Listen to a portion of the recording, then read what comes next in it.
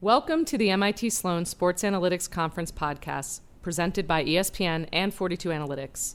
This is Jessica Gelman, who along with Daryl Morey co-founded and chair the conference with a fantastic group of MIT Sloan students each year. Thanks for listening and enjoy. Good morning, everyone, and thanks again for joining us at the 2021 Sloan Sports Analytics Conference. My name is Veer Gangwal, and I'm a first-year MBA student at MIT Sloan. It's my pleasure to introduce our panel, Acceleration of Sports Data Innovation at ESPN. Our panelists today are Jeff Bennett, Vice President of the Stats and Information Group at ESPN, Davion Ross, Co-founder, President, and COO of DD Sports Inc., and Mark Walker, Senior Vice President of Content, Business Development, and Innovation at ESPN. Our panel will be moderated by Kevin Lopes, Senior Director of Content, Business Development, and Innovation at ESPN. The panel will run for 35 minutes and we'll leave 10 minutes at the end for questions. If you'd like to ask a question, you can use the Q&A option on the right side of the screen on the All in the Loop platform, or you can ask it on Twitter using the hashtag Analytics2.0. Questions will then be selected by the moderator. With that, I'll turn it over to Kevin. Thanks, Veer. Appreciate it. So just want to cheerlead what Veer had just mentioned and highly encourage and ask folks in the audience to submit questions. The panel here is highly interested in answering your questions. And even if you think of an idea or a question midway through, feel free to submit that at any point. And Veer, feel free to also send those to me as we go so we build a good bank of questions for the end. Just some ground rules for the panel. Crosstalk is highly encouraged. So Davion, if I ask you a question, and Jeff, you'd love to jump in on it, feel free to do so. If we get too bogged down, I will pull us out and I'll push us along to the next question. We're really aiming for this to be a good conversation and certainly not me robotically asking questions. So I think a good place to start would be a 60-second introduction of each of you by yourselves, and then followed by a nice icebreaker. And we are a sports company. This is a sports analytics panel. I think a sports icebreaker is necessary. So I think in your 60-second intro, it'd be great for you to share your worst sports memory. So I will go first. My worst sports memory is I attended the University of Rhode Island, and URI basketball is my all-time favorite program. In 1998, Mark Madsen of Stanford stole the inbounds pass from Cuttino Mobley and dunked it over Tyson Wheeler to defeat my Rhode Island Rams and prevent us from going to the Final Four. It still is by far, in a way, my worst sports memory. The David Tyree helmet catch is a close second, but that has grounded my sports fandom ever since. Quick background on me, I've been with ESPN for 13 years. I spent the first 10 years of my career in the programming and acquisitions department, doing scheduling for college and also acquiring a lot of collegiate acquisitions. I spent the last 3 working in content, business development, and innovation, leading or helping to lead our BD group, innovation group, to develop events for the future. I currently report to Mark Walker. So Mark is my boss. And in full disclosure, I promised Mark 1 softball question. So Mark, this is your 1 softball, 60-second intro and your worst sports memory. Yeah, so I'm Mark Walker. I've been at the Walt Disney Company for a total of 10 years. Actually, as of March 29th, I've been in ESPN just coming up on 2 years.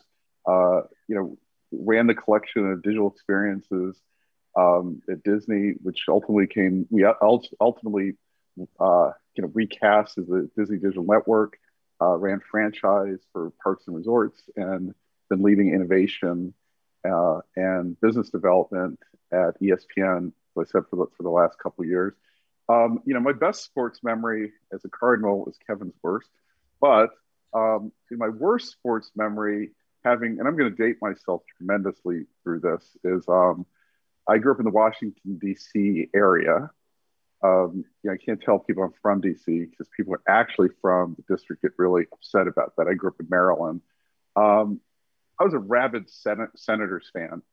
Frank Howard was my idol. He was this man mountain kind of archetypal slugger who made a baseball bat look like a toothpick.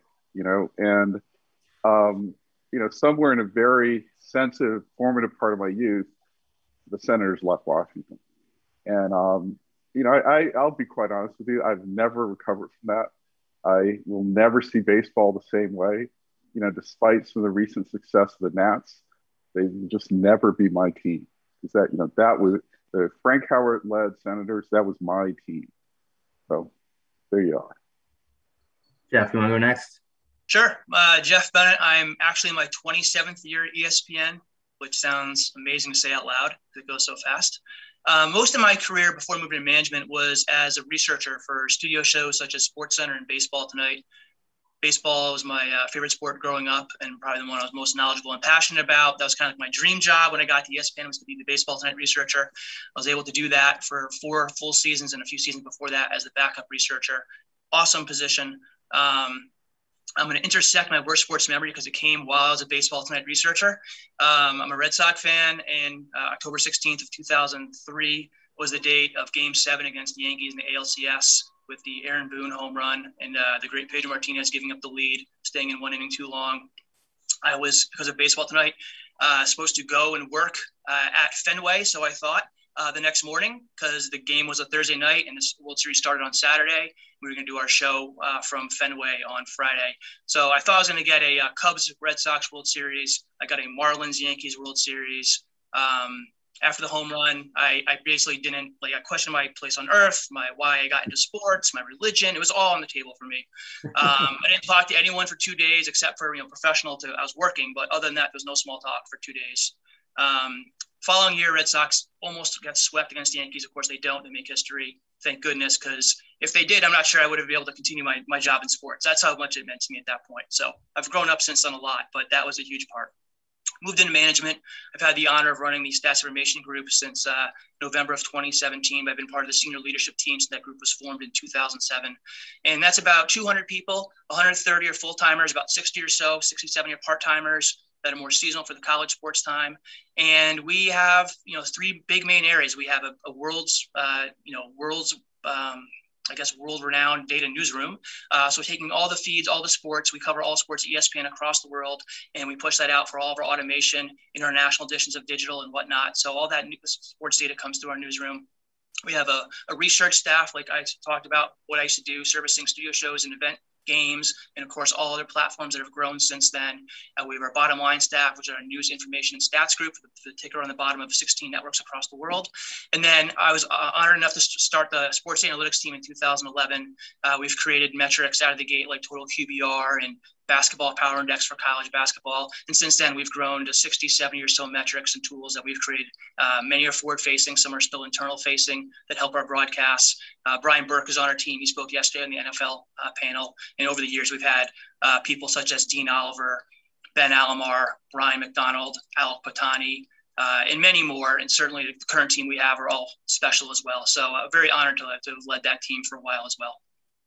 Great. Thanks, Jeff. Davion, 60 seconds, worst sports memory.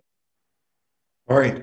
So my name is Davion Ross, one of the founders, president of DD Sports Shot Trackers. Some of you may not know the DD Sports, but that's actually our umbrella name. Shot Trackers, the basketball product, as we position ourselves to go elsewhere. It's a sensor-based technology. My worst, I don't know if it's my worst, but I've had several bad sports memory as a collegiate player. Some of them ended up having me shooting in the gym till 2:00 in the morning because I missed free throws or something to lose the game. But one of the memories that come to mind is that, again, personally, we were playing against our rival.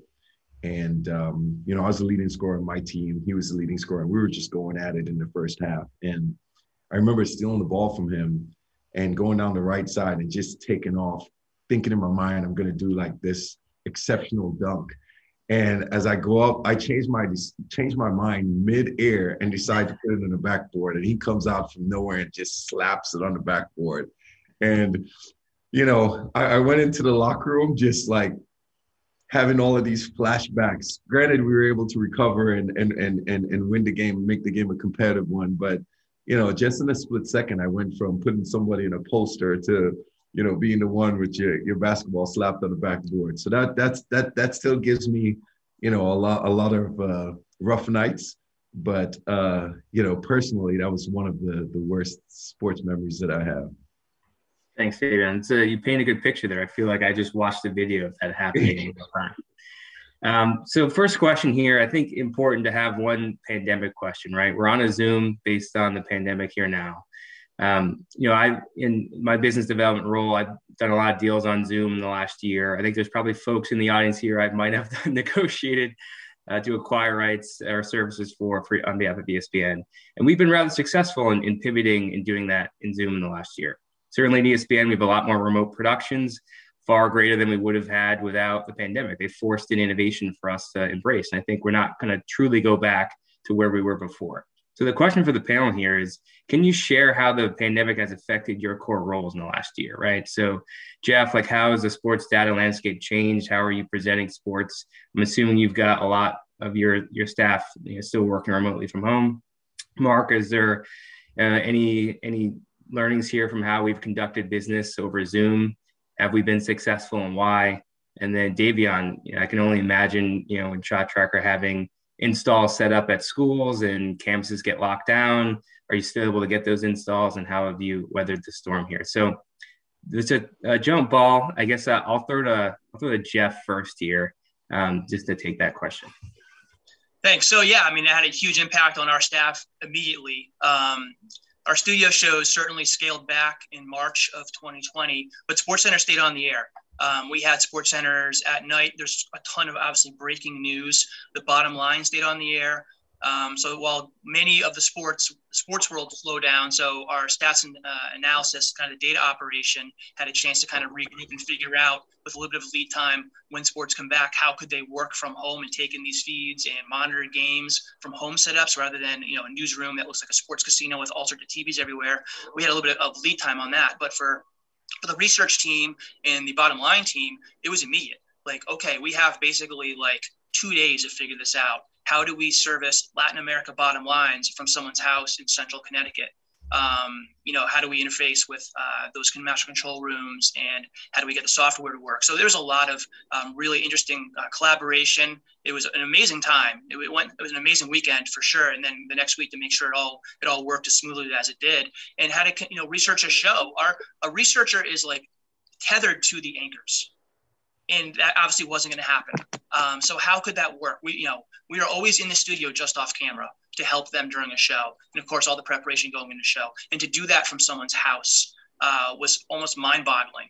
Now, we didn't have a lot of live games ending, which certainly adds a level of complexity to be a show researcher, but there was so much breaking news. And there was Tom Brady went within the first couple of days, became a free agent and went to Tampa. So that was an enormous story for us. We had the NFL draft in April. We had the WNBA draft also. So there was a lot of things that we had to do that we never conceived of doing from a home setup. So, obviously video technology. We had some internal technology that we used. We had some apps that allowed us to communicate with producers and talent into their ear. So really amazing work there. From a data perspective, from the business, it was hey, we have a lot of data contracts. Let's figure out what this new world means for us from a payment perspective and just from a collaboration perspective. I have to reconstruct some contracts.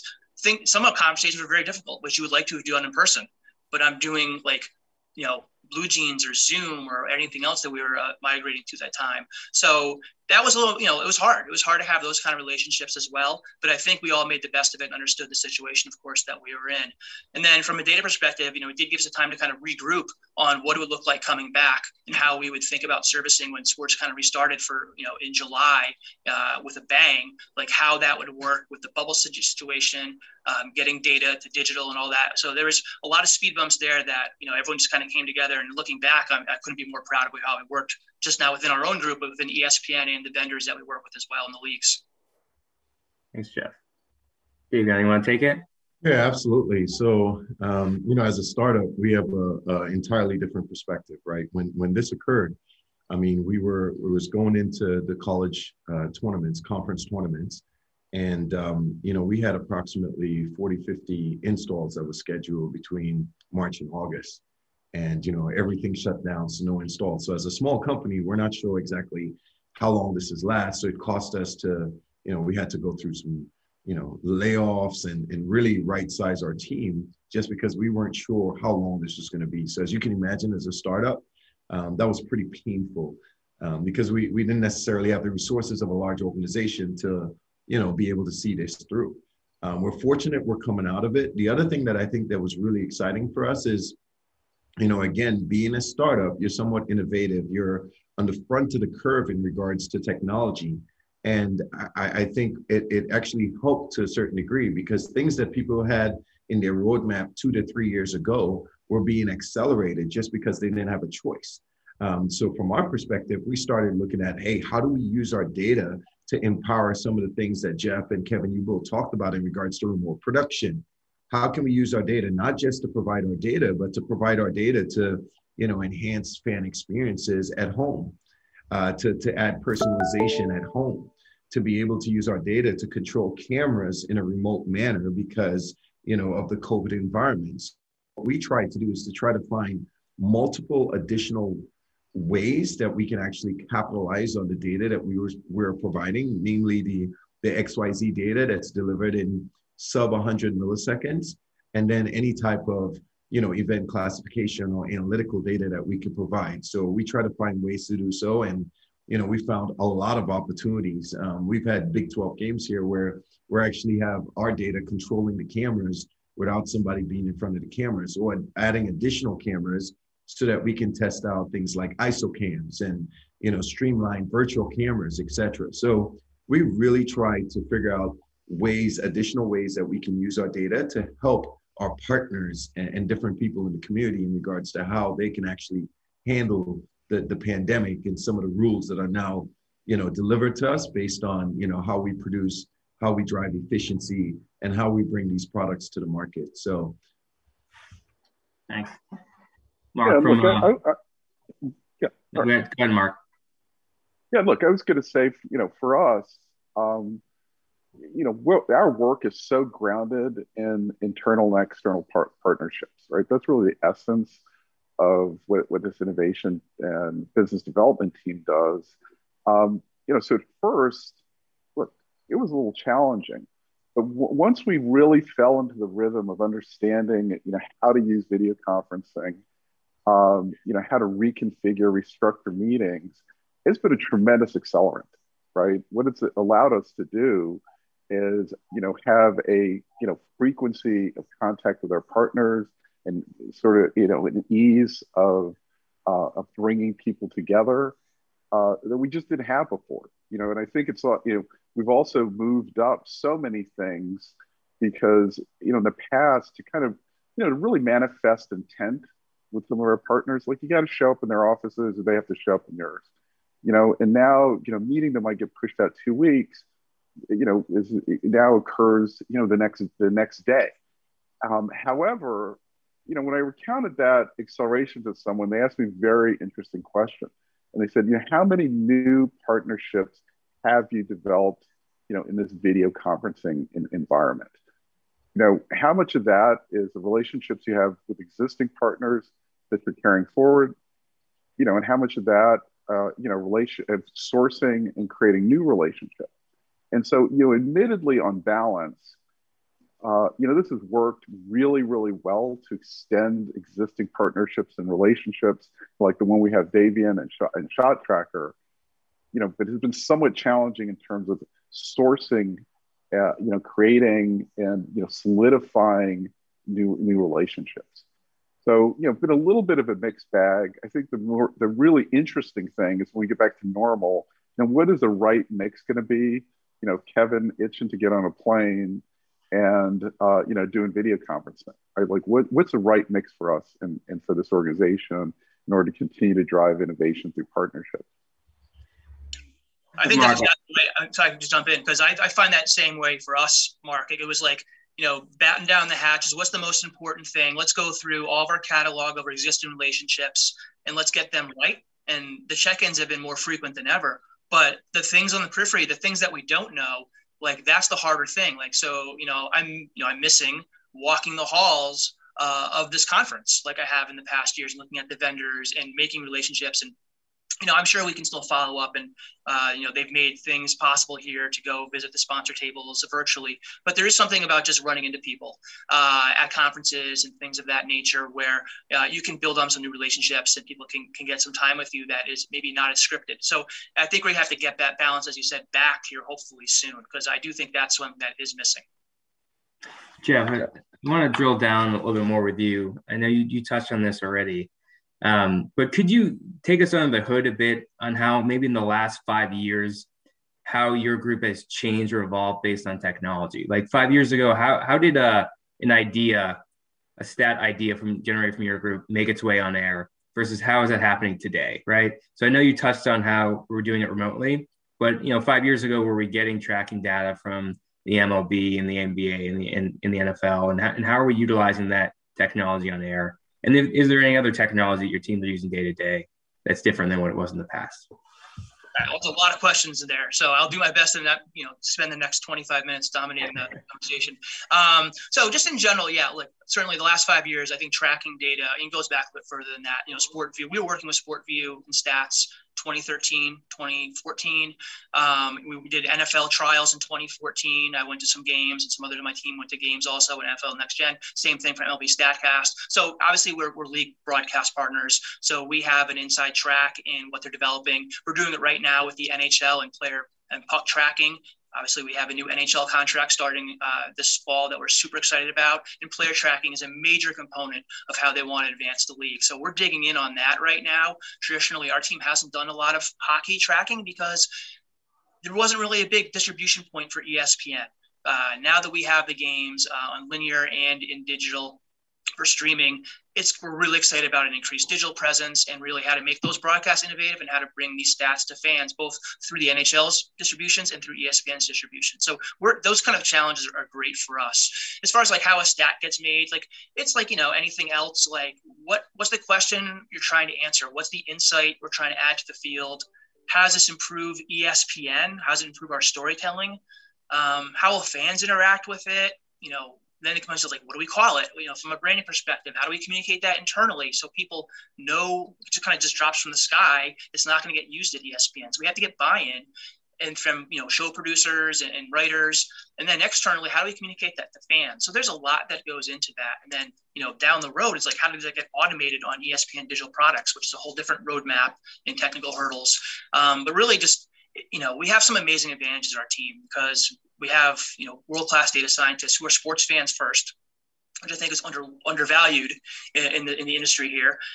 These people are sports fans first who follow many sports, not just one sport. So we hit all sports ESPN. So we're like a bunch of Swiss, I say we, but my team is a bunch of Swiss Army knives. And we have access to analysts and coaches and former players, people who really know the game. When Brian Burke's sitting down and working on taking NFL Next Gen stat raw XYZ data and working around training a model to determine in real time what type of NFL defense a team is playing. There's a cover two, it's like 10 different 12 classifications. He's working with all pro players like Dominic Foxworth and others, people who've been Super Bowl champions, or same thing we do with the line blocking and pass rushing with Teddy Bruschi. And we get their input and they help us. And it's an amazing advantage that we have that, we're integrated, not just in with production, but the talent, but also the entire ecosystem of ESPN. And really we try to lean into those people's knowledge base to help us fine tune our ideas to make it the best case of itself when it starts to hit the fans. And then we keep improving on it beyond that when we get better data.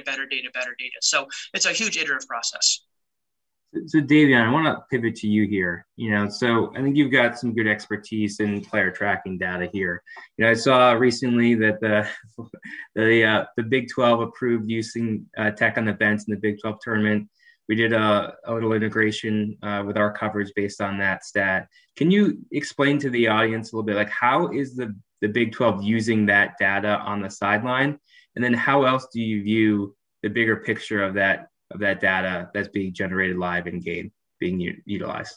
Absolutely. So it was really a privilege and a pleasure for us to be able to do that. A couple of years ago, actually, we were the ones who drove tech on the bench, because many people may not know that there's a rule, I think it's 1041, that says that they do not allow the electronic transmission of data to the bench area. So we did it the first time at the Hall of Fame Classic here in Kansas City, which led to being able to, both the Mountain West and the Big 12 getting waivers to be able to do it with Shot Tracker on the bench. So, the data we provide, I think, it's one of the incredible things is that it's real time. So literally we're able to capture this data throw it to the cloud, bring it back down in less than 100 milliseconds.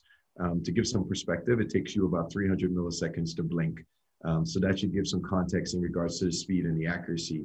And, we're providing not only, a court view of movement of the players, but we're providing the stats in real time. We're providing advanced analytics.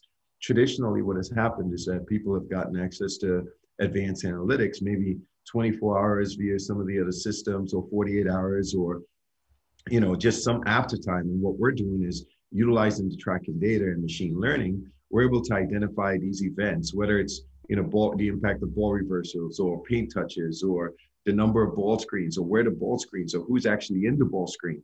We're able to provide all this data in real time, which, from our perspective, is a game changing. Imagine a coach being able to look and say, okay, what are the things that are working and what are not working? Where do we have the highest points per possession, but we have the lowest possessions? We need to do more of X and less than Y, because X is working against this team. So that's how we're seeing people consume the data. As you've alluded to, that some of the data was integrated with ESPN, and we're really excited about that, because we think we just skimmed the surface. I mean, it was a quick turnaround for us. So we see the opportunity to really enhance that experience and utilize that data all in real time for the fans. And then when I think about what Jeff is doing, I get even more excited, because now you got this additional, not just tracking data and, X, Y, and Z data, where, historically Z hasn't really been available to folks, right? So now you get X, Y, and Z data in real time. So if you think about, when you take the power of SIG and what SIG is doing, and the ability to ingest and capitalize on these advanced analytics that's now available in real time to prepare, I think it's really amazing. One of the other things that we tested but didn't necessarily push to production was, again, as I mentioned, the controlling of cameras and being able to create these virtual cameras. We think the future using tracking data is the ability to have someone at home. I'm sure a lot of people here have cut the cord, right? Maybe you're watching your cable, either YouTube or your cable provider is providing an app on Apple TV, so you're not necessarily connected into a cable box. But we see the opportunity utilizing this data to be able to control the view that you want to look at, the camera that you want to look at, and then see the additional data integrated into that experience. So those are all things we're testing, and we're just excited about the relationship and the partnership and being able to bring this to every different constituent in the future. Oh, that's great. Thanks for that. So, and when I hear real time, I think, what potential impact that have on sports betting. And so I feel like I need to ask a sports betting question. I think sports betting is part of like the big three of like buzzwords with like crypto and SPAC in sports betting. Like, I feel like if you have a panel, you have to say the words crypto, SPAC, and sports betting at one point. Got it all in one sentence. Right. Right. So bingo. But let's talk sports betting just briefly. So this is a question for everyone. Anyone can jump in here. But how do you think tracking data, or data in general, could be utilized to power sports betting in the near future? I'll throw that up to anyone here, but hearing real time and tracking data to me just seems like there's a sports betting implication for the industry here. Yeah, I mean, I can address that first. So a lot of times when we think about like the vision of sports betting, and if we look at what's happening in Europe, gone are the days of just betting on the outcome of the game, right? Did this team win or this team win? I mean, I think gone are those days. And when we think about like, tracking data and the opportunity, we think that, tracking data is to sports betting as high frequency trading is to the stock market. I'm sure everybody, either you read Flash Boys or you're familiar, when the stock market made the change from everybody being on the floors and, bidding to digital. I mean, changed the whole game, right? People were actually trying to get access to the data to run models, to do different types of things. So we think that there's some really core implications, in a positive manner. We also think that when you look at traditional statistic box scores, that gives really the result versus, it gives you the what versus the how. So it tells you, hey, that person got 2 points versus how they got 2 points and the implications of 2 points, right? What are the drivers to lead to that 2 points? And then how can you predict that, that W And then I also think the speed of the data is going to open up the opportunities for, as we all know, there are prop bets that you can do without like needing the speed of the data. But then the speed of the data in my mind unlocks, a ton of different opportunities. As it relates to Shot Tracker at a professional level, we're, all about engaging and using, data for sports betting. At the collegiate level, because we have a relationship, we're really focused on the media partnerships, just because of how like the colleges are set up and, everything that they're trying to solve as it relates to sports betting. But the fact of the matter is that tracking data with its speed, with its accuracy, with actually giving the how and the path instead of just the result, is going to create a totally different dynamic in the sports betting world. Okay. Anyone else want to jump in on that? Yeah, look, I was just going to say, I agree with Dave entirely in the sense that, I think that what happens, with data analytics around sports betting, very much tracks what happens, when financial trading was opened up, right? What you saw on one hand, you saw that there's a democratization of data in a way, and that more sort of, close-in real-time data became available to more people. But at the same time, you really saw an increase in proprietary data sets, data being sold to people as data. So, in analytics, so they could be better at trading in the financial markets. So it didn't work for many people, but, placed a premium on those sorts of things. And I think it's really that kind of two-headed approach that's going to emerge around sports betting, right? I think there's more democratization that is deeper, more, real-time data and analytics will be available to more people for their use. And at the same time, there'll be an enhanced value around proprietary data and analytics, on a subscription or added value or whatever that model is. And I think we're doing more of that. I think streaming plays a huge role in this too. So kind of marrying the more granular data, tracking data specifically is something that can have a huge advantage to enhancing a broadcast. But we did with the NFL wildcard last year. We had I think it was called Between the Lines. We had a broadcast hosted by our NFL Live crew and also co-hosted in our Vegas studio by our Daily Wager team that really looked at the NFL wildcard in real time, the game, and broke it down from an analytics and live gambling perspective there. So I think that was a big step forward. We're going to do an NBA betcast on ESPN2, I believe next week for a Sixers-Nets game.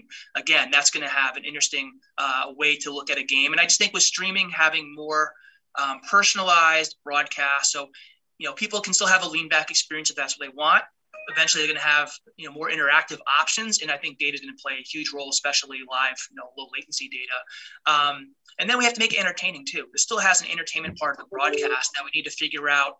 I don't think we've cracked the code on that by any stretch. So I think, how do we marry those things together and give optionality is obviously a huge aspect of the streaming world. I mean, we have Masters. I grew up, you can only watch Masters like the back nine on Saturday and Sunday, and now the Masters on 8:45 in the morning on ESPN Plus East Coast with featured groups and Amen Corner and more data ever than, with the shot track, the shot tracers and things like that. So that's just the wave of the future. And it's just going to continue to go exponentially, especially with streaming making distribution so much easier for everyone.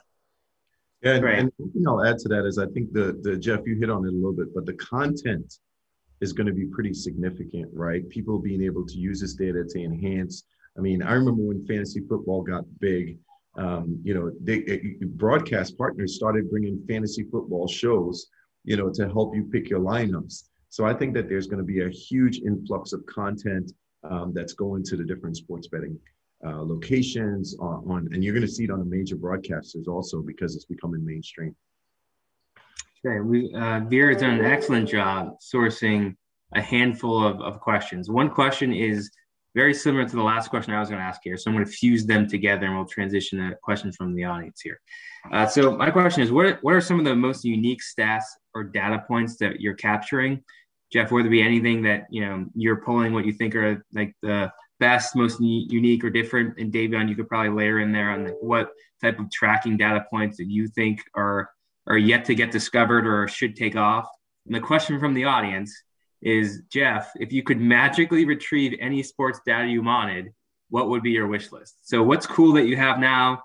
And if you could wave, a magic wand and pull data sets out, what would that be? Okay, so again, a lot to unpack there. From a tracking standpoint, right? We track, we get things we track ourselves off broadcast video, things we get directly from the leagues, the official data, and then things we license from but companies that specialize. So we have a great ability to know the whole market, to know who the best players are, and globally, if someone is really good at tracking like one or two things in a sport that we think is additive to us, we'll do a deal with them. So we have an amazing amount of data that comes in from different sources that then we marry together. We scrub it, we map it. It's more accurate than even official. And that's a huge kind of a secret sauce for us that then makes us work across all of our platforms. So when we get data, like I'll use the NFL Next Gen again, just the power of knowing where all 22 people, because when you watch a game, you don't have all 22 in real time. So having real time with ships and pads to know where all the players are in an NFL game is an amazingly powerful tool.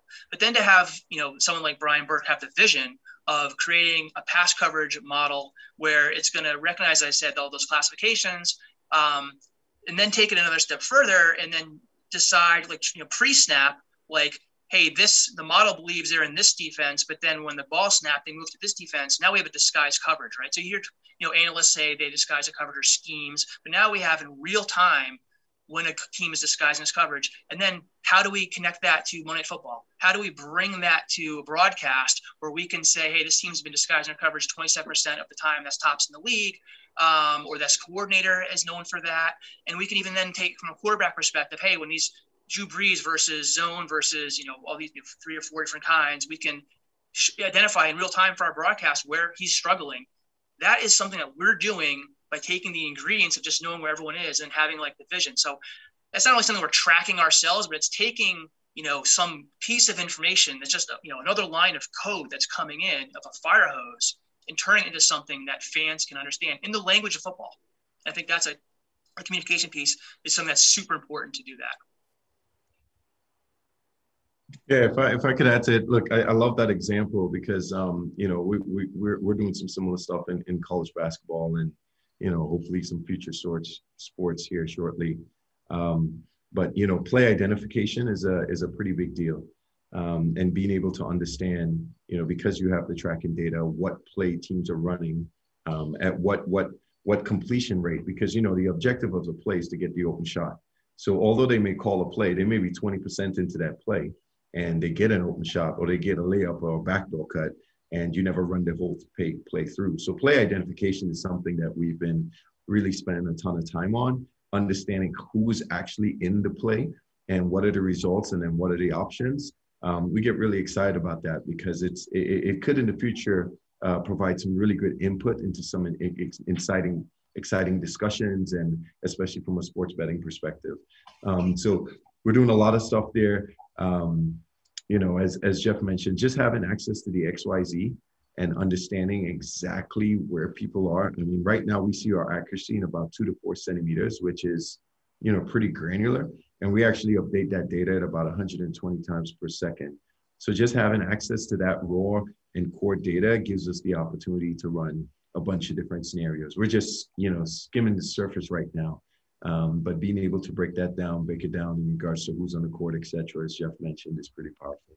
Right. I want to go back to the Magic Wand questions. I'm sorry, I didn't get the answer to that. I mean, I would take tracking for college football for all 130 schools, similar to the NFL. I mean, the scope is huge, but that would be, we just do so much college football at ESPN. I think with the NFL draft and things of that nature, there's no combine this year. Imagine we had 2 to 3 seasons of college football tracking data for players, how valuable that would be, especially for things like our draft projections that we do as well. And then just simple stuff from a stat keeping. It's not next gen type stuff, but play-by-play for the NBA or college sports, if it could go back more than 1997, that would be huge for us. The fact that NBA didn't track steals and block shots and turnovers prior to the early 1970s when we do a list of block shot lists and there's no Wilt Chamberlain or Bill Russell, like that just hurts as a historian. So I just wish we could go back and have the foresight of record keeping. Baseball's done an amazing job going back. Baseball Reference was a huge help in Retro Sheet, of course, but we take that for granted. But for so many sports, it's just that play record is not available. It's at a box score or team level, and especially for college sports, that would just open up a whole nother world of insight for sports, building models and moving forward, for predicting what's going to happen next. Great, thanks, Pat. So we've got a 5-minute warning, and we've got a ton of really awesome questions from the audience here. So I'm going to start directing them at specific people, and if we could try to get 60-second responses to get a couple more of these in. So Mark, I want to bring you back in here. This is from the audience. Are there innovations on the horizon that will allow viewers to hyper-personalize their viewing experience, similar to the way gamers can personalize their playing experience with watch parties, skins, etc.? Yeah, that's a loaded question. I mean, I think somebody must know something out there. But look, I mean, personalization ultimately for sports fans is kind of the holy grail, right? I think that's been amplified by the fact that fandom has many, many more dimensions, I think, than it's ever had. So, developing specific insights about preferences and affinity has become an order of magnitude more complicated, right? I grew up in a world where if you're from Boston, I could tell you, who all your teams were, I could tell you what you ate when you went to the stadium. I could infer a whole bunch of things, literally just from your geography, right? That world's changed considerably. My 13-year-old son grew up in LA and New York, but is a Milwaukee Bucks fan, right? And because he's in love with a very specific player, right? And if that player were move to some other team, Kingdom would move. So anyway, that insight is I think is an order of magnitude more difficult now. And that's actually great because that really raises the stakes, the benefits for personalization. It's not hard to imagine a world, and this has happened in music, robustly, where, you manifest preferences around things, and then you just build a, continuous consumption experience, across all of that, across all of that content. In the case of music, you get something, that's very specific to you. I think that's the holy grail for sports media right now, where it lives and what the business model is. Those things are all open, but clearly this very high level, very informed and very precise personalization is something great. My boss always says, it's torture for him to listen to our podcast, to catch the 5 minutes about the Yankees that he really, really cares about, right?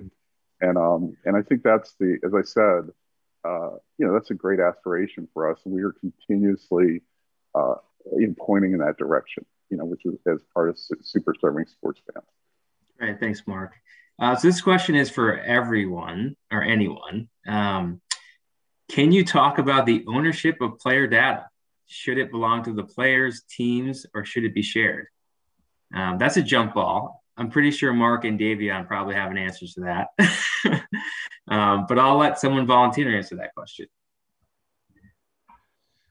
So I'm going to take a stab at this. Very, very controversial question. So look, I think there's a lot of times people generalize player data, right? And I think player data comes in multiple facets, right? So there was a Marquette Sports Law review that talked about when players play in the public domain, how does that impact, all of the events of the data and who owns it? And, what the Sports Law Review said is, hey, it's owned by the event because you're playing in the public domain, et cetera, right? Whether that's on television or, if you're at a game, it's in the public domain. So anybody could stay there. And, my good friend David Stern at one point had, sued Stats, I believe, because they were actually watching TV and getting this data. And he actually lost. And he knew he was going to lose, right? But, his point was to forge a relationship with them, which turned into a sponsorship of the NBA. Now, when you look at like the different subset of data, you've got tactical data, which is movement data, data that relates to, box score data, et cetera. Then you have biometric data, which gets, how I like to differentiate that is, above the skin, under the skin type of data. And then if you look at what's going on in the college space, you could consider name, image, and likeness data as data that belongs to, as just the image and likeness of the player. I think it's really important to segment out the different types of data versus talking it. So I think, just based on what we're seeing from event data, I do believe that, players should own their likeness. I think that there's a differentiation there in regards to how it's used in broadcast versus the actual monetization of their likeness. I think there's a piece there. And I think that there's also, if you look at the CBA and different types of agreements as it relates to players' data for biometric, because that's somewhat personal, right? When you look at whether it's temperature, pulse ox, heart rate, etc. So it's a controversial topic. I don't think we have the full answer. I think it's still being solved, but I do think that there's a subset of that data that should be owned by the player, because you can't necessarily look at a play in the public domain and says, his temperature is about 87. No, you can't do that. So I think we have to define the different types of data. And there's going to be rules that are broken down for these different types of data because of the current rules in play. And I think that this is a very evolving market, especially in the collegiate space. Very, very evolving at this point. That's great, Davion. Great answer at the end there. We were right on time. So certainly appreciate everyone's participation here. And just want to thank the audience. Those questions were great, and I wanted to make sure that I wasn't serving all softballs here. So I'm glad we ended on a tough one, and David, nice job on the answer. Certainly looking forward to working with everyone on the panel here. Certainly, if there's any questions, comments, concerns, feel free to reach out to me directly on LinkedIn. If you've got other questions for myself or Mark, I can probably take care of that offline. So feel free to reach out. And thanks again for the time. This recording is the property of 42 Analytics and may not be published, broadcast, rewritten, or redistributed without the express written consent of 42 Analytics. Any opinions expressed by panelists are their own and do not represent the beliefs of the conference, 42 Analytics, or the MIT Sloan School of Management. 42 Analytics Educational, Inc. reserves all rights in the content.